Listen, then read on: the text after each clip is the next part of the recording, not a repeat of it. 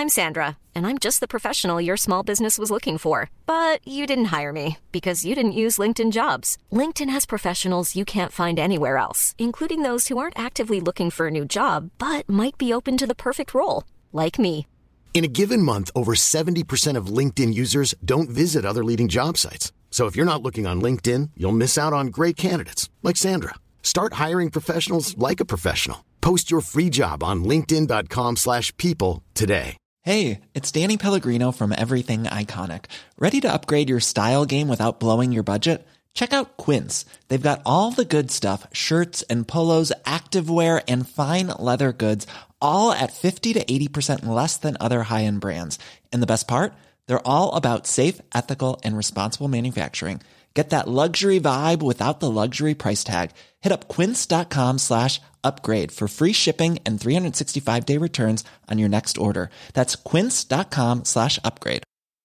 Many of us have those stubborn pounds that seem impossible to lose, no matter how good we eat or how hard we work out. My solution is PlushCare. PlushCare is a leading telehealth provider with doctors who are there for you day and night to partner with you in your weight loss journey. They can prescribe FDA-approved weight loss medications like Wegovy and Zepbound for those who qualify. Plus, they accept most insurance plans. To get started, visit plushcare.com/weightloss. That's plushcare.com/weightloss.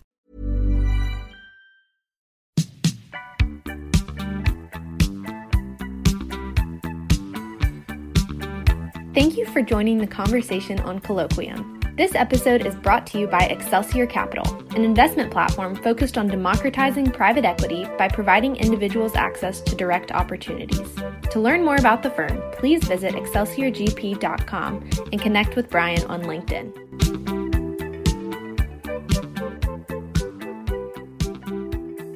Hello and welcome to the conversation on Colloquium. Today I've got a little bit of a rarity for me, somebody who actually lives in the same city that I do, Britt Messer with me. Britt, how are you today?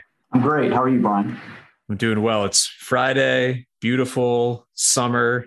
So I appreciate you carving out time on a Friday afternoon, but I'm excited for this one because you've recently moved into my backyard, our market. I want to talk about that strategic shift. But before we get into it, if you could give a little bit of background on yourself and the firm, and we can go from there. Sure. Well, as you said, I just recently joined Southeastern Trust Company and kicked off our Nashville office earlier this year. Our company has been around as an independent trust company and private wealth boutique manager since 2018, but actually our history dates back into the early 2010s. Our leadership team was part of the trust department at FSG Bank down in Chattanooga, Tennessee. And when that bank merged with Atlantic Capital in Atlanta, that team stayed on with the new merged bank. But at a point in time after the merger, the bank leadership decided that it made sense for them to basically spin off their wealth management business because they were a legacy commercial bank, or really corporate bank. And the leaders of what became Southeastern Trust Company bought the business and spun us off as an independent. So we're based in Chattanooga, but we've got teammates in Atlanta, and now we've got myself and trust officer here in Nashville. So we're really excited to be part of the community and to really, build our brand in this, really thriving market. Yeah, I think it's great. I mean, Nashville obviously going gangbusters, but still, in my opinion, lagging in the financial services space in a lot of ways. There aren't a lot of options for folks to have kind of institutional level asset management and wealth management. So welcome you with open arms here. I've got some specific questions about kind of the direction of the firm and what you're advising clients. But before we do that, could you give a little bit of background on yourself to give some context and perspective? Sure. I've been in the industry now for about 20 years. I spent all my career with SunTrust, which later became Truist Bank, in their private wealth management division, primarily as a portfolio manager for high net worth clients. I did have some relationships on the endowments and foundation side as well. But most of my business and practice was in advising and managing portfolios for high net worth individuals and trust. So at Southeastern Trust, my role is as chief investment officer. So I lead a team of portfolio managers and analysts that help devise and build portfolios for our clients, and trying to figure out these markets right now with very volatile year that we've been through, it's posing an interesting dilemma in terms of, as you talked about with me in the past, risk and return, and trying to balance out, where to find opportunities right now in the marketplace. So I do want to get into that, but before, obviously the chance to be the chief investment officer, huge opportunity for you personally and developmentally. But what was it like going from what is kind of a large bulge bracket, in a lot of ways, pretty, corporate style organization to, you tell me, but what seems and feels like a much more boutique wealth management setup? What was that transition been like, and what motivated you to make that move? Yeah, well, having been at my prior firm for a long time, I went through a number of transitions with the wealth management model. And it's not just at any one bank or any one firm. I think the industry is constantly evolving and changing. And with especially technology, you just have rapid change right now in terms of how clients want to engage with their advisors. So I came up in the business really as more of a generalist in terms of really embracing the diversification of the investment world. When I started with SunTrust 20 years ago, as you might imagine, it was a world of large cap equities. It was municipal bonds, treasury bonds, more of your bread and butter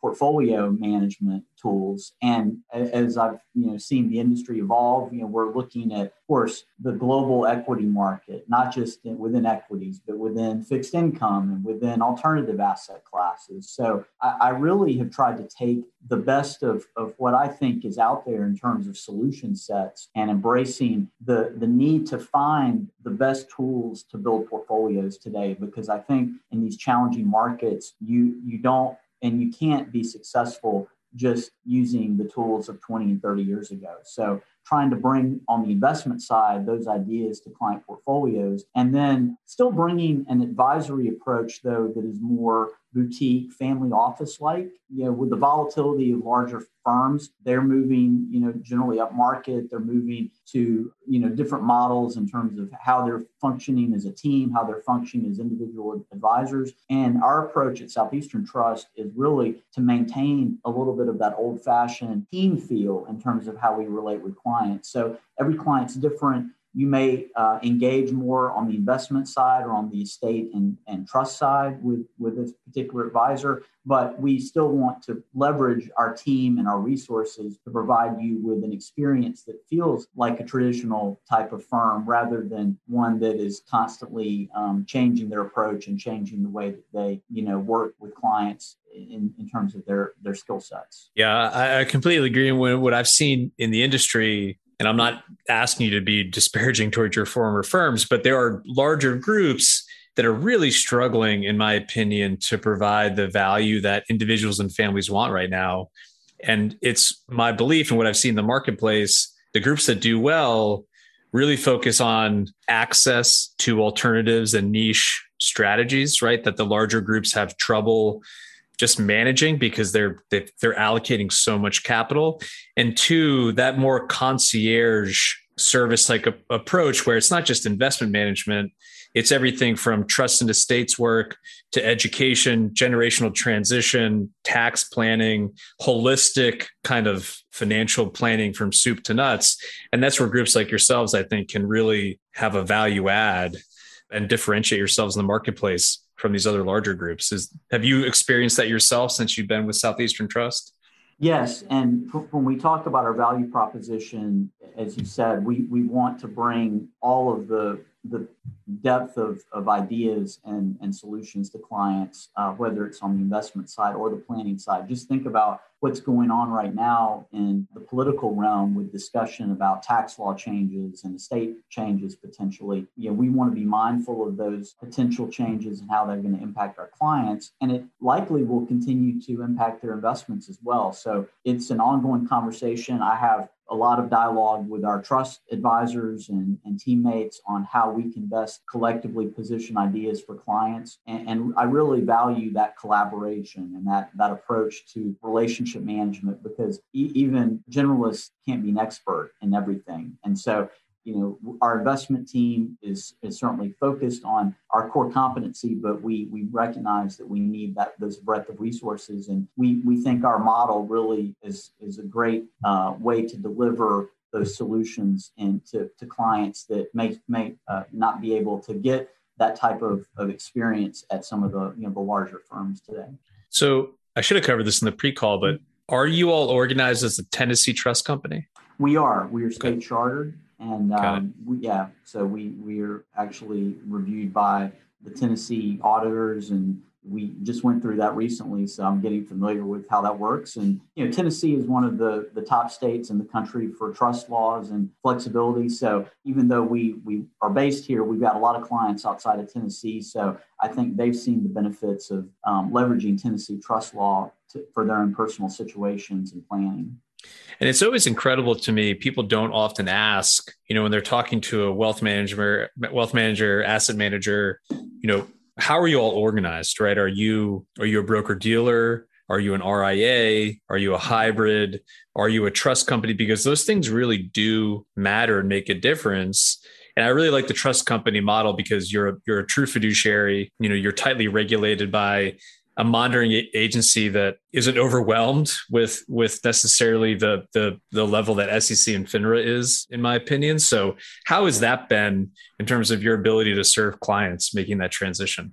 Yeah, well, I spent most of my career working primarily with trust clients, although I did have a stint working on the brokerage side as well. So I've seen both sides of it. And for the client, you want to make the experience seamless. You don't want to make it feel like they're choosing either or and right or wrong. But I agree with you that the trust model brings a certain, I think, degree of comfort to some clients that there's been a lot of discussion over recent years around the word fiduciary and what that means and what parts of the industry meet that standard or what it even is. But our side of the business has that legacy of already being known as a fiduciary and putting the client's interests first. And so I think that does give us a degree of comfort and credibility with our clients and our prospects that we are going to put their interests first. And we have a certain stability and oversight, within our industry that we are, closely reviewed and regulated, and we put compliance at the heart of everything we do. I mean, we are weekly and monthly talking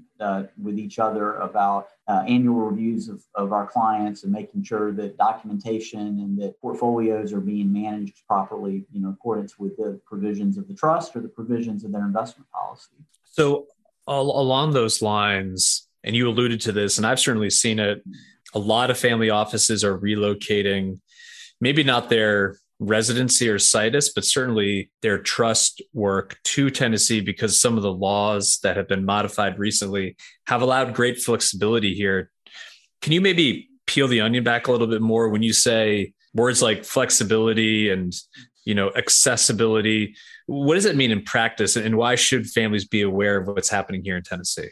Yeah, well, Tennessee has, I think, very generous provisions for ways that trust can be administered or established in terms of embracing uniform trust code, which means that if you have a trust document that is an older trust or maybe written in a wonky way for modern investment management or administration of the trust, that you can, utilize common, widely accepted provisions and practices to have the trust be modified or adjusted to meet those needs. And for instance, one that really came into practice a lot in the last 10 years, and I've utilized it with many clients, is the unitrust provisions, where if you have a trust that stipulated income-only distributions to a beneficiary, for instance, that you can establish the trust as a total return vehicle, set it in a more growth-oriented investment policy, and then pay out a fixed percentage of the assets every year, rather than chase yield or only on dividend-paying companies or stocks that really is going to concentrate and probably add risk to the portfolio and the environment that we're in right now. Yeah, I've seen that, and we've been advised similarly. So I'm glad to hear that you're having that conversation as well internally. Let's pivot towards very challenging times, right? This past year, we're recording this in June with COVID, difficult year, but oddly very positive year in the market. although we've seen a lot of volatility recently. What are you advising? And I'm not asking for advice here, but high level, what are you advising people and how are you thinking through some of these asset allocation decisions, considering where the public markets are, where fixed income is, and potentially what this, tax change might be in store under the Biden administration? Yeah, all great questions. As I mentioned earlier, I think it is a very challenging time, which to some clients and observers that may seem an odd statement because of the strength of the markets that we've been in. But as a manager, we're always looking forward. I love to use that Wayne Gretzky saying of you've got to skate to where the puck is going to be, not to where the puck is. And I think that we are likely in some sort of inflection point right now in the market where we're sorting out where we're going from a economic cycle, from a leadership cycle in the markets, and then you've got Washington and the Fed really at the heart of everything. I think the central banks have done a solid job of getting us through the pandemic, but now that we have certainly come off of the lows and improved, our economic momentum, and arguably we're in a near peak, if not peak growth cycle. How do you begin to pare back that support without deflating asset prices and causing more harm than good? And that's really at the heart, I think, of everybody's thought process right now is how is that going to happen and how is that going to impact the markets? And at our firm, when I joined last fall, we really looked hard at our portfolio construction and saw an opportunity in the value side of the investment style. So coming out of the pandemic, as many observers know, growth style stocks, tech stocks particularly dominated the market through most of last year. But in the fourth quarter and certainly after the election, with the way that the political leadership was going to play out, I think the market forecast that we would have continued strong fiscal support with the president and Congress, and that really lifted the value side of the market significantly through the end of last year and through most of this year. So we still like value. Fundamentally, it's not nearly as cheap as it was, but in this market, I think it's key to look at everything on a relative basis. And certainly we think that value stocks generally look fundamentally cheaper right now and relatively more attractive than growth. So we're leaning into the value side of our portfolios, but we still have growth because it's very hard. And in my experience, it's very rare to get out of a sector of the market when it has such strong earnings and economic momentum. And certainly it's hard to argue that tech and that growth stocks, many of them, except for the more speculative names, the SPACs, the IPO types, they still have great earnings momentum right now. So we're leaning value, but we're not certainly all in on the value side of the market right now. And what's your stance on fixed income bond portfolios? Yeah, that's also been a very interesting period to look at in the last year, in that you've had, just a complete collapse in interest rates until really, again, the fourth quarter of last year. In our portfolios, we have not made big duration bets. We have a slightly modest duration relative to our benchmarks. Something that we're looking at closely, though, is inflation-protected securities, whether it's on the municipal side or in taxable bonds. We still think, even though those bonds have had a strong run in the last few months, that inflation and those concerns are not going away, even though the Fed is on pause for the foreseeable future. We still want to have an inflation protected element in the portfolios. And municipal bonds are interesting too, in that I think a lot of that market was pricing in a significant tax increase this year, especially in the higher brackets. And what's interesting is we're having this conversation is that Washington has said they've come out with an infrastructure package, and the pay-fors really don't include a lot of headline tax increases. So munis look fairly priced, if not a little expensive right now relative to history. So even for our clients that are in higher tax brackets, putting in those inflation-protected treasuries or putting in some niche fixed income, maybe even some non-dollar denominated bonds. That's another topic I'd be happy to talk about with you as well. We are somewhat bearish on the dollar, even though it's had a little bit of a rally recently with the Fed. I just think with the continued fiscal spending that's on the horizon, and combined with the fact that the rest of the world is likely to continue to pick up the pace of recovery from COVID, I do think that the dollar could be under some stress later this year and into 22. So we want to have some non-dollar denominated both bonds and equities in our portfolios. So help me out here. What does that mean?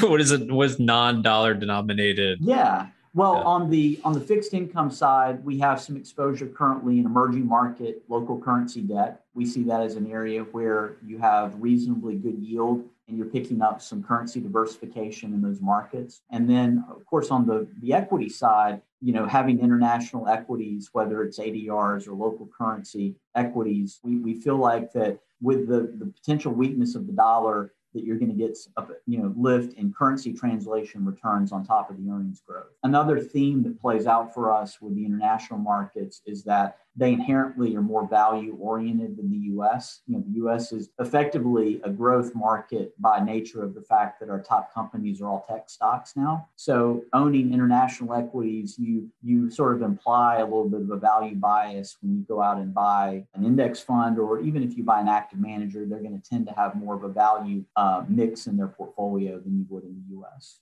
And how do you think about private equity, alternatives, real estate? I know that's kind of a big tent term, but obviously I think the days of the 60-40 portfolio are going away, and every allocation is going to be different tactically based on the individual and the family and the circumstances. But big picture, how do you think about that space right now?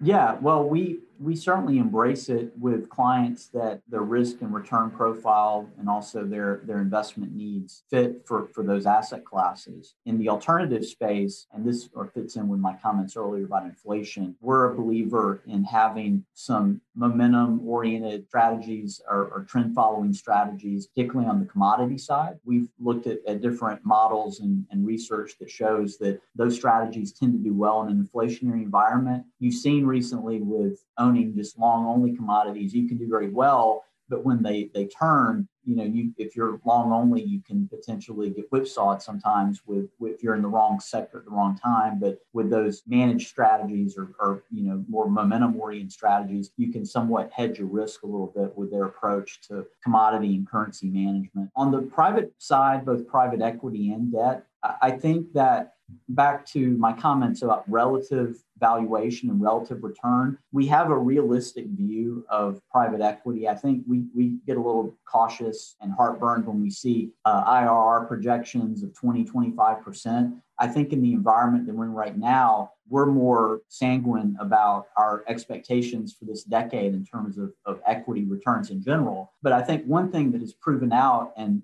it shows in the results and shows in the numbers, is that solid private managers still tend to outperform and provide an alpha over public equities over the life cycle of their funds. So I look at some of the managers that I've used or reviewed that have history back to the 1999 tech bubble or the Great Recession. And if you were a disciplined, steady investor and rode out the storm, basically, your returns, you may not have gotten a 15 or 20% annualized return on your fund, but you still had a significant alpha over the public market. So to me, that makes the argument that even in volatile times and in times where you're sort of a little queasy about valuations, that you still need to look at private strategies as part of your portfolio.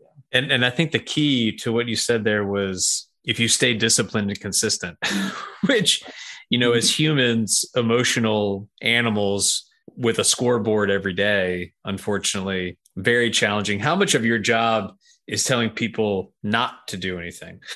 It's a big part. And I have watched a lot more financial media in the last year during the pandemic. And it really is eye-opening to me the way that the media has tended to make investing be like a gamification event or a gambling event where the weekly, the monthly returns are a report card of your success or failure. And, I have my CFA designation, and I remember those studies and talking about equity results. And to be an equity investor, in my view anyway, you really have to be in the market for at least 3 to 7 years to properly have time to evaluate the success of a core holding, of a holding that's not a trade. And we certainly don't trade a lot in portfolios. We may use active managers that may take opportunities at the individual stock level. But if you have a client with a growth portfolio or a balanced portfolio, or even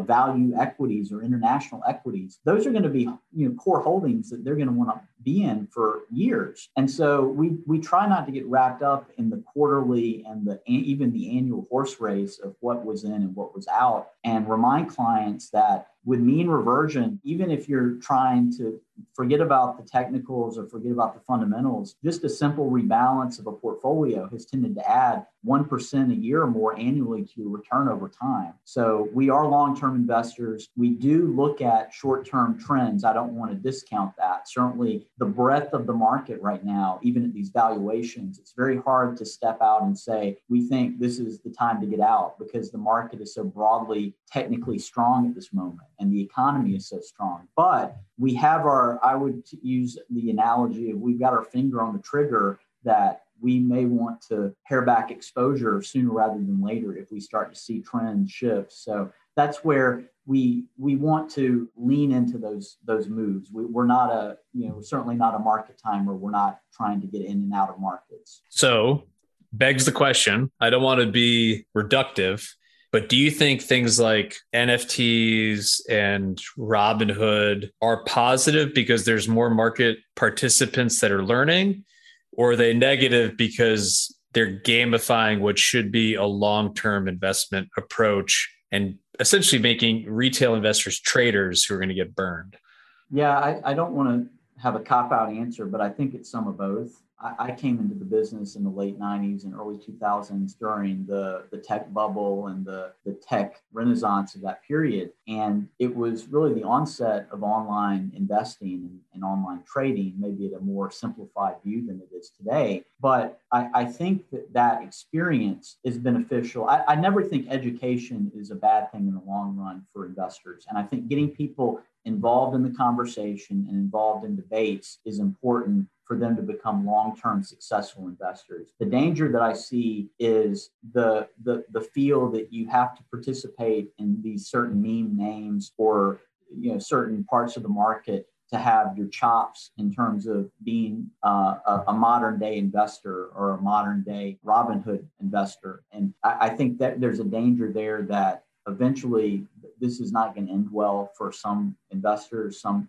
participants, and you don't want them to completely throw in the towel. I remember a few conversations I had with younger clients after 2008 and 9, where they told me for years they were just out of the market. They were so burned and just beaten up by what happened that they just said, this isn't for me. And you don't want that to happen, because in the long run, those are the times you need to be disciplined. Going back to that word again, you need to understand the value and you really need to develop a stomach and a good feeling to buy when things are not going well. And it really has been pretty easy for most investors since last March. So they're going to need to learn, either through education, through experience, what it's like to have a bear market or bad outcomes and how to deal with it. Because everybody at some point in their investing life is going to deal with those situations. Do you think it's incumbent on people like you in your position to now track Reddit and meme stocks?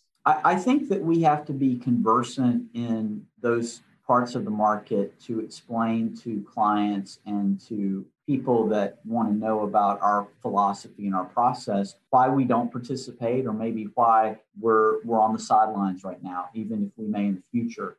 Even with something like crypto, it's a relatively new asset class, and it's something that we just don't have a lot of evidence about how to value it. Everyone seems to be developing their own methodology for that, but for assets that don't produce income, whether it's crypto or whether it's a meme stock that is trying to clean up their balance sheet after COVID, those are parts of the investment world that rarely fit the lens for our clients. We have clients that are still growing wealth and building wealth, and we want to help them do that in a successful way, but with proven strategies that we can measure and that we can evaluate. With a lot of these parts of the market, it's really hard to be able to make a case, an investment thesis, why you would want to own them, unless it's the greater fool theory that you just think that others are going to get in behind you and keep lifting the price. Yeah, crypto in particular is fascinating to me. And I've had a lot of people on the podcast. We've done webinars. I try to read up on it. And I understand conceptually it could be a store of value, but until it's a medium of exchange, I think it's really difficult for me to understand, I guess, the value proposition there, but maybe I'm just not smart enough. I mean, what do you advise folks about crypto? Do you have any exposure to the crypto space through various managers or other means? We've had a lot of questions about it. We don't have any direct exposure with investments that we've recommended. We've looked via some clients and co-trustees that have been interested in it at some ideas in that space, funds that have exposure. I think that you want to advise clients with those types of investments that you have to be comfortable that this is on a spectrum of your portfolio. This is the most aggressive speculative segment. And it's fine to have exposure in those assets, knowing though that your outcomes can basically go to zero. So, it's money that you're willing to lose. It's money that you have to really say, this is something that I want to be in for a long period of time, especially with something like crypto, to see how it plays out in terms of the use of blockchain, the use of the technology. There's so many coins right now. It's very hard for me with all the other parts of the market that I try and follow to figure out who the winners and losers are going to be and what is the actual tangible value of that asset to the industry or to the economy. But I think you tell clients that this is money that clearly it doesn't pay a dividend. It's not going to give you income, which you could say that about something like gold too. But a commodity has had a long history of a store of value, the way its relationship plays out to different economic events. And we just don't have that history yet with things like crypto, where we can use history as a guide to say, yes, we can prove via statistics and correlations that this asset class is going to provide an element of risk-adjusted value to your returns. I think that's the right answer. I'm not just saying this to pump your tires, but I think that's the right answer. It's about allocation, right? I mean, Bill Miller he's a crypto person, and his response is always, well, I think it's defensible that it's 1 or 2 or 3% of your liquidity, right? I mean, and that's going to have a different dollar figure assigned to it based on who you are. And I think that's justifiable as long as you put it in the right context, like anything else. How much harder is your job today than people who did your gig 50 years ago, having to track all these different asset classes and strategies and this proliferation of alternatives and access to private equity now that a lot of individuals and families have? Yeah, it's more complex for sure. I like to think it's more fun because I feel like I'm always learning. You never arrive, even as a professional investor. You wake up every day and you're always learning something new. I actually thought about going into politics in college. And to me, that had an element of you zig, you zag, you go left, you go right, and everybody just tries to meet in the middle. But with investing, there is a forward-looking outcome that is likely to be very positive for you. You even talk to somebody like Buffett, and in the depths of the Depression, he talked about the wealth that someone could have created over the last 90 years if they had stayed in the market throughout his life cycle. So there's an excitement there that there are always going to be changes in the economy, innovations, new investment ideas. Certainly the U.S. is the most innovative economy in the world right now. And we want to find those opportunities for our clients in their investment portfolios, whether it's on the private or the public side. But the CFA in me and the portfolio manager in me, I still have that fundamental bent that I want to pay the right price to get the right return, because you want to look back in 5 and 10 years and say, I paid a fair price for this investment to generate this outcome. And I agree with Buffett that, yeah, it's great. You want to pay a fair price or even a fully valued price for a great company versus a great or a poor price for a cheap company, or a cheap price for a poor company, I should say. But at the same time, in the market right now, with so many variables that are affecting valuation and price discovery, we're a little concerned about the way the central bank's effects on the market are prohibiting that in a sense. And we're cautious about paying the right price to get our clients a fair return on their money. Does debt matter anymore? Does the federal deficit per percent to GDP, all the metrics you could throw out there? I mean, are you a modern monetary theory kind of guy, or how do you think about that? Yeah, I mean, that to me is going to be one of the key questions of the decade, I think, is how is this all going to play out? And in some ways, we are still dealing with some of the after effects of 2008 and 9, because the Fed has really never fully pulled back the reins from their support during that decade. I mean, you can just go back to 2013 and the taper tantrum, or 2018 and the Powell's, his pivot on rates, where the market fell 20% in a few weeks. And the market really has no tolerance for normalization in terms of monetary policy. So how long can this ride last? And I think that there will be a reckoning. I'm not clear yet on whether I think it's going to manifest itself in the inflation worries that everybody's talking about.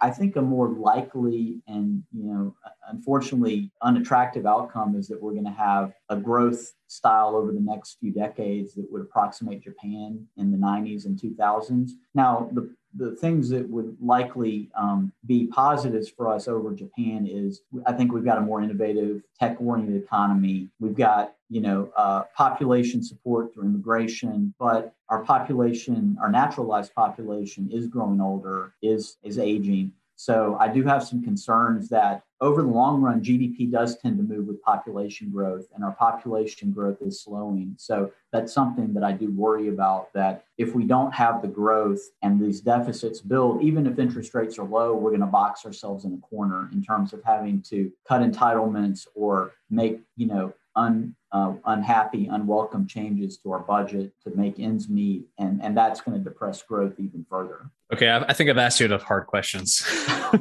Sorry. It's fun though. I mean, this is fascinating to me to hear how you think through this. I've got a few more here. How do you curate your information intake on a daily basis? Yeah, it's a great question. It really isn't a consistent practice. I think I wake up every day and hit the phone and hit the laptop and the TV to just hit the headlines and figure out what's going on in the world. We have a plethora of research at our firm that we receive from professional analysts and researchers. So there's an element of that we try to look at every day to make sure that we're familiar with the impacts of, say, economic data. Certainly everybody's keen in on inflation right now, but there's so many other elements of data related to jobs and to manufacturing and services that are key to look at in terms of how that gumbo of data is going to be interpreted by the market and affect our growth rate and that question about peak growth. We tend to be a top-down firm in that we try to figure out the macro view and try and position portfolios at the highest level in the right way. And then we want to let the experts do what they do well. So while we do have a few proprietary strategies, we're big believers in using managers that have an academic orientation to the markets. And you can find great managers that are active and stock pickers and have that bent. But we also like using managers that have an orientation to proven strategies that have worked over time, whether it's rebalancing, a value tilt, a small cap tilt. So those types of approaches to us make a lot of sense, and being mindful of shifts in the market, because tactics go in and out of favor, and we do tactically try and rebalance our portfolios at least once or twice a year, depending on conditions. So even if we don't have a tactical change in the market, if you think about what's happened in the last year, I remember in March of 2020 rebalancing portfolios because they were 5 or 10% out of line with their objective, and how much value that added over the next 15 months with the market rallying here close to 100% since then. So just kind of sticking to our knitting and making sure that we're doing the easy things right, or the easier things, and then trying to not get too in the weeds on the more complex elements, but letting experts and active managers do that well. What are you reading right now? Or what have you read that's been good lately? What should I put on my beach list?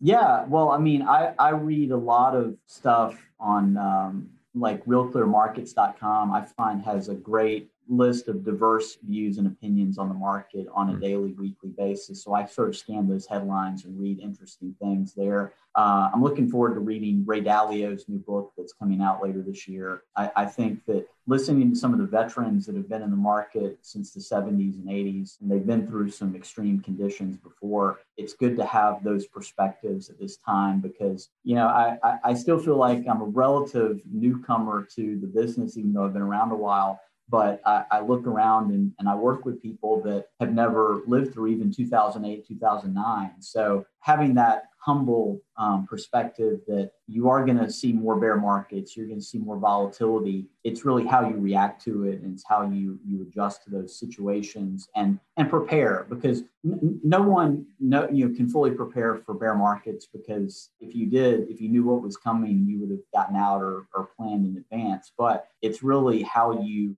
handle the storm, really, and prepare for that that's important. So I've been reading just a lot of stuff in the journal recently, the Wall Street Journal, about economists and observers who are, concerned about the central bank activity and kind of how they see things playing out in the next few years and what you need to be doing to deal with that. I went to Duke University, and we have a great business school professor there, Campbell Harvey, that has written some great papers on inflation and how to deal with inflation and invest in an inflationary environment. So that's something that's kind of fascinating me right now in terms of how we're going to potentially deal with that black swan event if we don't have the transitory outcome that has been bandied about so much. So along those lines, and we're bumping up against an hour here, I'm sorry, but this has been really good. How worried are you about inflation? I mean, you mentioned the stagflation scenario of Japan. Nobody wants that. I personally think the Fed is terrified of deflation, and they're going to err on the side of inflation because they think they can manage it better. What do you think? Yeah, I think it's a tough call, because I look at our growth rate right now and how quickly the economy is growing, and different projections run between high single digits to low mid-teens. Even if we've got 3 or 4 or 5% inflation right now, you're looking at a very strong positive real growth rate relative to our history, especially the last 10, 15 years. And the argument that I would make for inflation, and this isn't with pound the table conviction, but just something I'm watching, is that even though the Fed is still buying bonds and doing their $120 billion a month, the money supply growth rate is slowing. If you look at the chart of the Fed balance sheet since last year, you had this huge spike in March and in the spring. And then since then, it's sort of leveled off. And so my view is that if we continue to grow at this rate, and you have the bull market thesis, growth as far as we can see, great top and bottom line results, that at some point that growth is going to manifest itself and bump up against the lower money supply growth and have at least temporary inflation that isn't transitory. So that's my concern. Now, long run, and that's something that does concern me as well, like you, that you look at the 10-year Treasury and the 30-year Treasury, and you would think, hey, if we're having rampant inflation, why isn't that higher? And maybe what the market is saying is that we're going to have, the party's going to last a few years longer until the stimulus money runs out, and then we're going to have a deflationary crash at some point when we don't have any backstop in terms of more fiscal spending, and the Fed has done all it can do. So I think it may be a play in two acts. I think we are concerned about higher than expected inflation over the next year or two, but longer term, I think those things we talked about earlier around long-term growth metrics of the U.S., population growth, this low interest rate environment the Fed has fostered, I think it does pose longer-term risk to deflation. Good friend of mine, another fellow Duke grad, Wall Street guy, always tells me that the bond investor is always smarter than the stock people. So, I'll just kind of leave that comment out there. What do you do for fun? What do you do on the weekends when you're not, prognosticating about the market with people like me?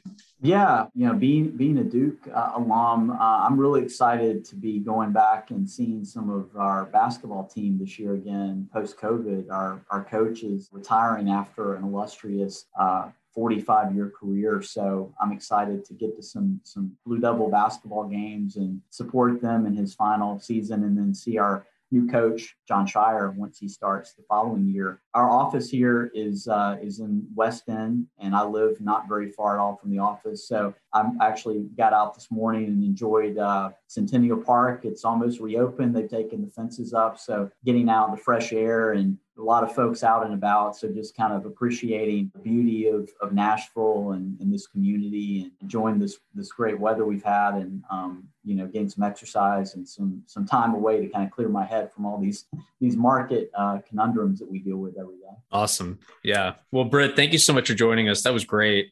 We'll put contact information in the show notes, but if somebody's listening on an airplane over the North Atlantic, what's the best way for folks to get in touch with you, get some of your market commentary, learn more about the firm and the offerings? Yeah, our website is setrustco.com, which has information on our team and our offerings. And also, we've got a number of investment pieces on there as well, including our annual outlook. And then anyone's welcome to check me out and our team out on LinkedIn. All of our teammates have profiles there. So just look me up there, and feel free to connect or drop me a note if you have any questions or want to chat about the markets. Always interested in having some conversations or debates about these issues, or if you just want to talk about sports or Duke basketball, I'm always up for that as well. Actually, I worked as the scorekeeper for the men's team when I was in college, so I got to sit at Cameron for 4 years on the floor. So I have a lot of great memories and stories of that time in my life. That's awesome.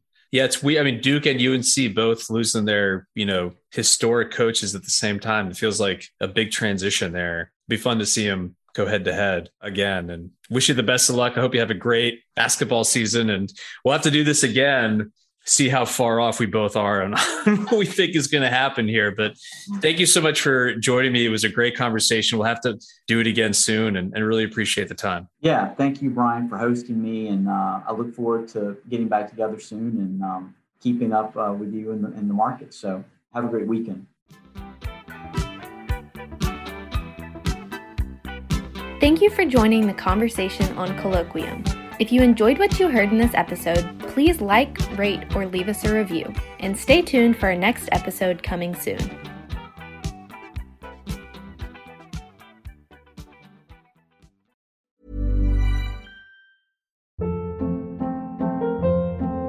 Hold up. What was that? Boring. No flavor. That was as bad as those leftovers you ate all week. Keke Palmer here. And it's time to say hello to something fresh and guilt-free. Hello Fresh. Jazz up dinner with pecan-crusted chicken or garlic butter shrimp scampi. Now that's music to my mouth. Hello Fresh. Let's get this dinner party started. Discover all the delicious possibilities at HelloFresh.com.